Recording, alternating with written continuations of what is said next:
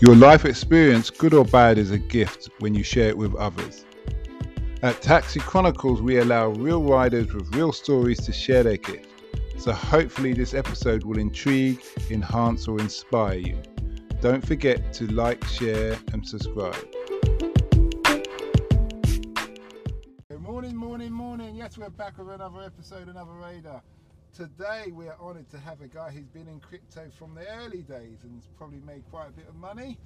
So we hope to delve within his mind and learn something today. So nice to have you here, Amik. I got into crypto way back in 2008, I suppose, when the Bitcoin was, will I say, launched or developed. I've always been someone interested in new technologies, and back then it hit me as something weird, but also the future. We get movies like Total Recall and I don't know, but you know these futuristic movies where you use credit, and back then I was so sure that was the future. Even now I'm sure that's the future. So back then I wanted to mine. Actually, I was in a mining pool, but mining, it's when you have a computer hardware, and what mining is you get a code, an algorithm, which or a program which you install on your computer or device, and what it does is it gets like a mathematical equation, I believe, and you're supposed to solve that mathematical equation in a certain time, and while you're solving that, it kind of, from my understanding, it develops or it mines a coin, a Bitcoin. That's what someone wrote the program and developed the program. Satoshi, I think so. Specs is a Japanese guy. Till today, no one really knows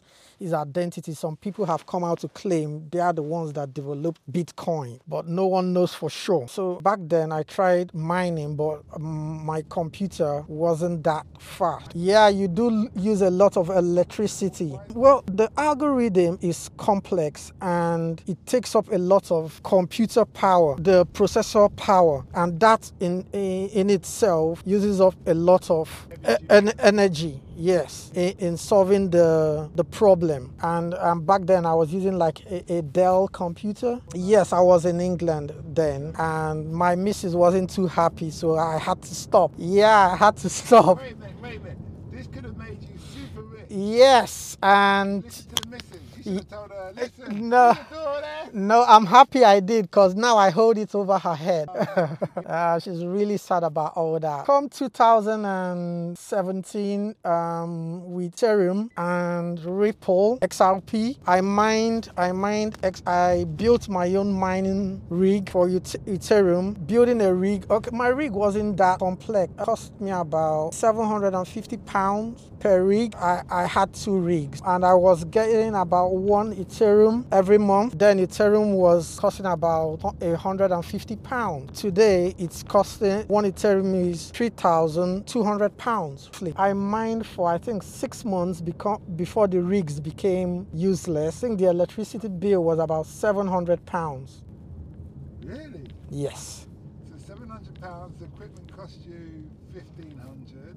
Yes. So we're like talking 2,200. Yes. Yeah.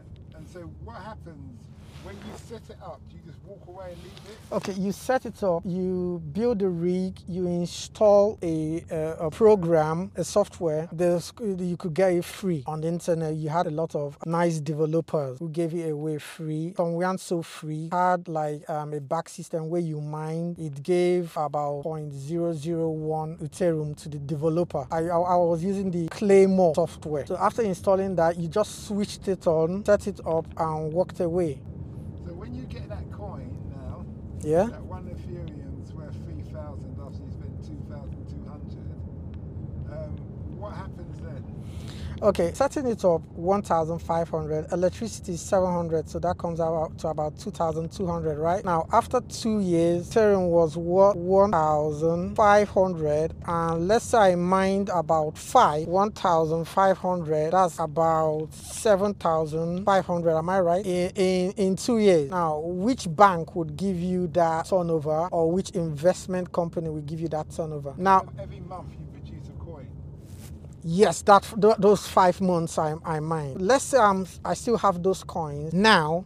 So do you sell those coins, or what happens? Go in a wallet. Now, when I say wallet, I don't mean a physical cash wallet. Yeah, a digital wallet could be a software wallet or a hardware wallet. So you hold them. Now, let's say this price is 3,000. The price now for Ethereum is 3,200 as of today, this morning. Now, if I sell that, all 5 today, let's say 16,000. That's what it's worth. Now, let me say if I hold them for 20 more years, I'm sure it will be about almost 300,000. If somebody wanted to get into mining, what would be your advice to them? Well, you can't mine Ethereum now.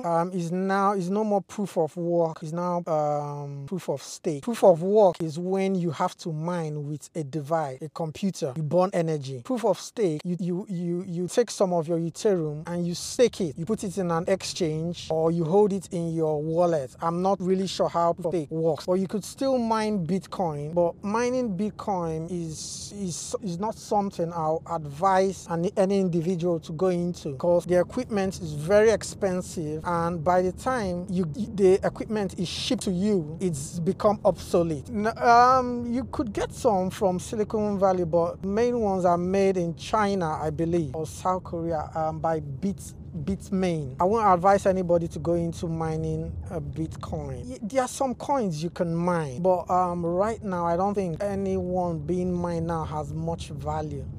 I'll just say go to an exchange, buy a few coins with money you can afford to lose. Disclaimer here: money you can afford to lose, and just hold on to it. This is not financial advice. So Yeah. Don't try and sue me saying got nothing to do with that, or this gentleman here. We're just sharing the gift. He's telling about his experiences, and if you want to work on that, that's down to you. Back to you. Back to you. So, what does the future hold for you when it comes to the whole crypto and mining? I'm not going to stop mining. No, I'm not going to mine anymore. I'm going to buy a few coins, hold them for as long as I can, and when it's gone up, I'm going to sell. And we wish you well. Thanks for having me. We hope you liked that Taxi Chronicles interview. Don't forget to share and subscribe to get the latest episode. Ever considered investing in the continent with the fastest growing economies and population on Earth? The same continent that holds 30% of the world's known natural resources. Listen to our sister podcast, Africa Investor Stories, where you hear real investors with real stories from around the world share their experience of investing in Africa. We post Monday and Thursday at 10 a.m. British Standard Time.